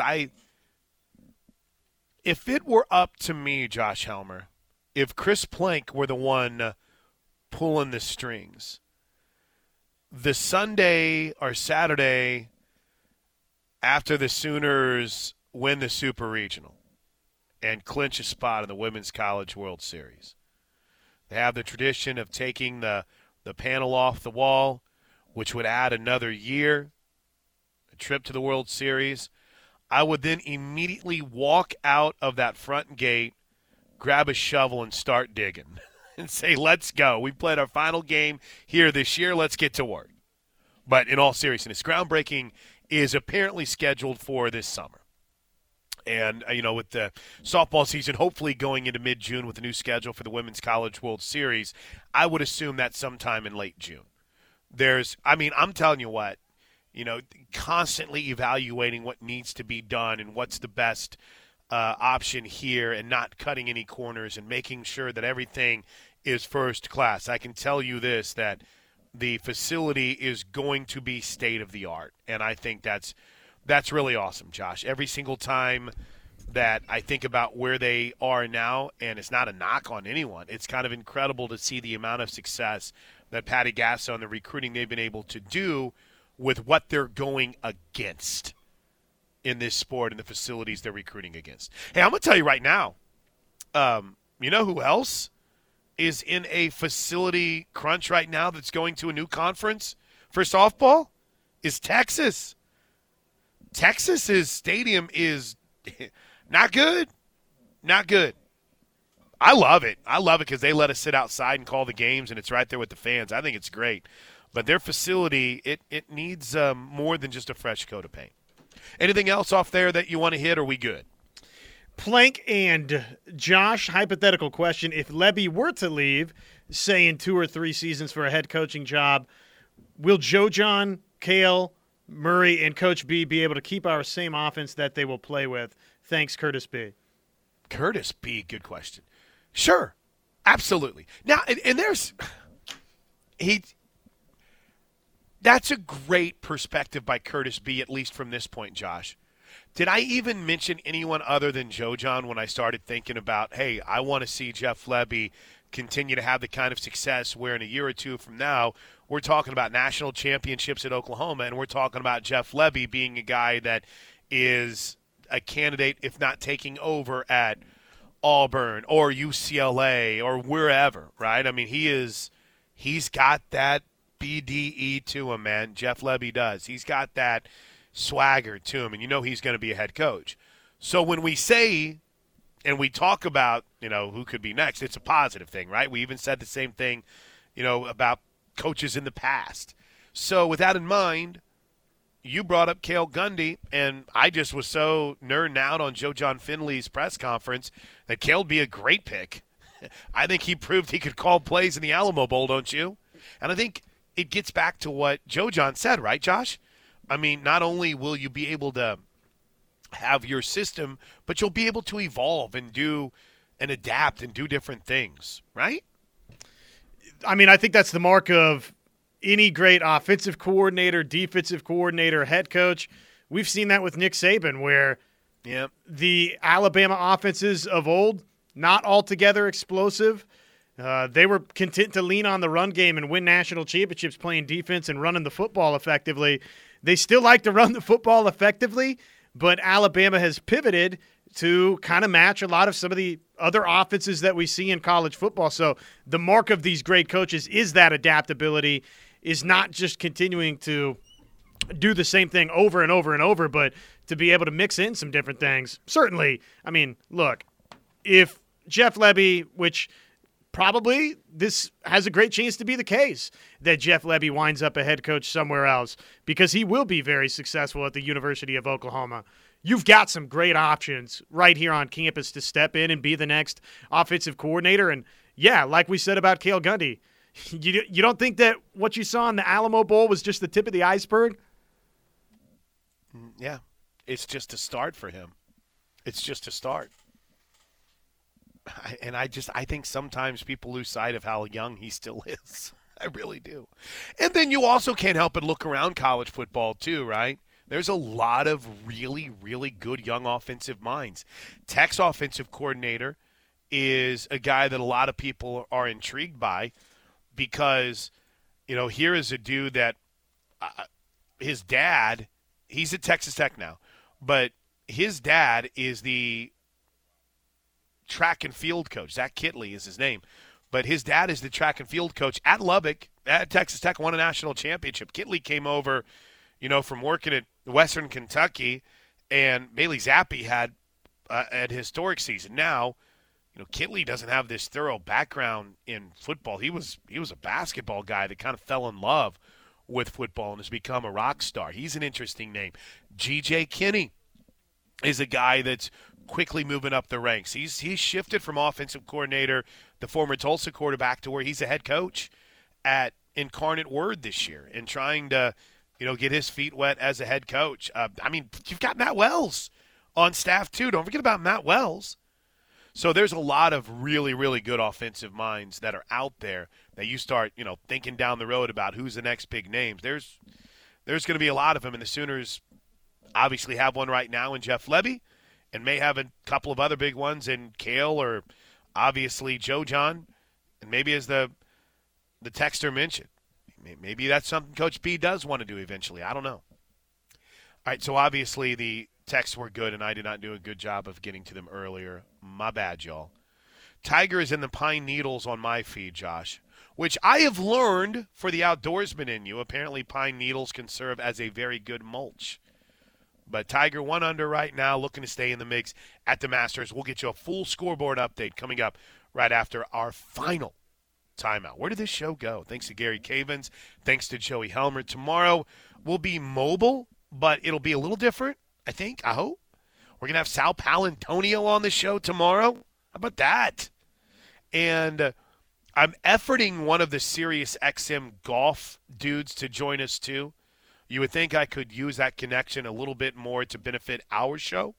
So we'll see if we can possibly make that happen tomorrow right here on the Ref. In the meantime, one final segment, news notes. There is breaking news in the NFL involving Brian Flores and his lawsuit. And, the wording of it is tough. At Major League Baseball, opening day is here. Maybe a little bit more I almost said specialer. Maybe a little bit specialer. Maybe a little bit more special because of the concern that we might not be here. But at 1 o'clock this afternoon, it's the Brewers and the Cubs getting things started. It's the Plank Show right here on the Ref. Before we wrap things up, I have a lot of audio that we did not get to. I'm going to try to squeeze it all in our final 5 minutes. But first, we go live to the Brown O'Haver Studios, where Josh Helmer is standing by with an update on Tiger Woods, the Masters. And as always, it's brought to you by the good people at BlueCollarDrains.com. Josh? Tiger Woods, a lovely, and I mean lovely chip at the 7th, and he's going to be through 7, 1 under par. 1 under through 7. Tiger Woods, 1 shot off the lead. Harry Higgs at 2 under through 10, and Oklahoman Taylor Gooch at 2 under through 9. I am not accomplishing anything. I have a radio show this afternoon on Big 12. I'm on Mad Dog tonight, but I am not going to accomplish anything in prepping. Hopefully people will want to call and talk about Tiger tonight. Meanwhile, I've got options here. Do you care about the whole Adam Silver and the potential cutting of the season? Does that resonate with you at all as far as number of games? I don't think it's the worst idea for them. I don't either. Here's what Adam Silver had to say about the potential of the NBA season eliminating games. I also said in the past, if we have too many games, that's something we should look at as well. So it's something as we sit down and we're looking at new media deals, looking at a new collective bargaining agreement, we will be studying. I mean, there wasn't any banging of the table or anything like that. And from my discussions with players, they recognize it's an issue too. And it's the style of the game has changed in terms of the impact on their bodies. I think we got to constantly assess and look at a marketplace going forward and say, what's the best way to present our product and over how long a season? Can I this is my general thought. If you're going into a negotiation for anything, and anything in life, y'all, this just try to put this in your life. And in that negotiation, the party who is buying or wanting your services says, well, yeah, we might want less of it. I don't know if that's a good thing, Josh. If Adam Silver says, we'll talk to our TV partners. If your TV partners are coming back to you and saying, just not feeling 82 games, guys, I feel like we got to lessen that number. I mean, if anything, you're in a world where if you're successful and you're wildly successful ratings-wise, they want more of you. And I agree with Alex Rodriguez. I think rating conversations are overrated. Get it? But I also, I don't know, man. I feel like I've always felt like 82 is a bit too much. But in the same vein, I don't know if I'd feel really good if you have TV networks coming to you like, yeah, we just don't want any more of you. Please, can you limit your schedule right now? Well, I think that they would want every last drop of the 82 if you weren't constantly dealing with guys that are load managing and, missing a bunch of games. I mean, the product when you have superstars that regularly don't play in games, I mean, we're not talking 10 out of 82 games. I mean, we're talking guys that miss upwards of 25 games in a season. Preach, Josh. Preach. I didn't have time for my Chris Collinsworth cut, but Chris Collinsworth all over Baker Mayfield to Seattle. Feels like it's too natural of a fit not to happen. I agree. Sal Powell. We'll talk about that with him tomorrow on the show. Sal Paolantonio on the Plank Show. For Josh Helmer, I'm Chris Plank. Steely and Thuit at noon are coming up next. Thanks to Gary Cavins.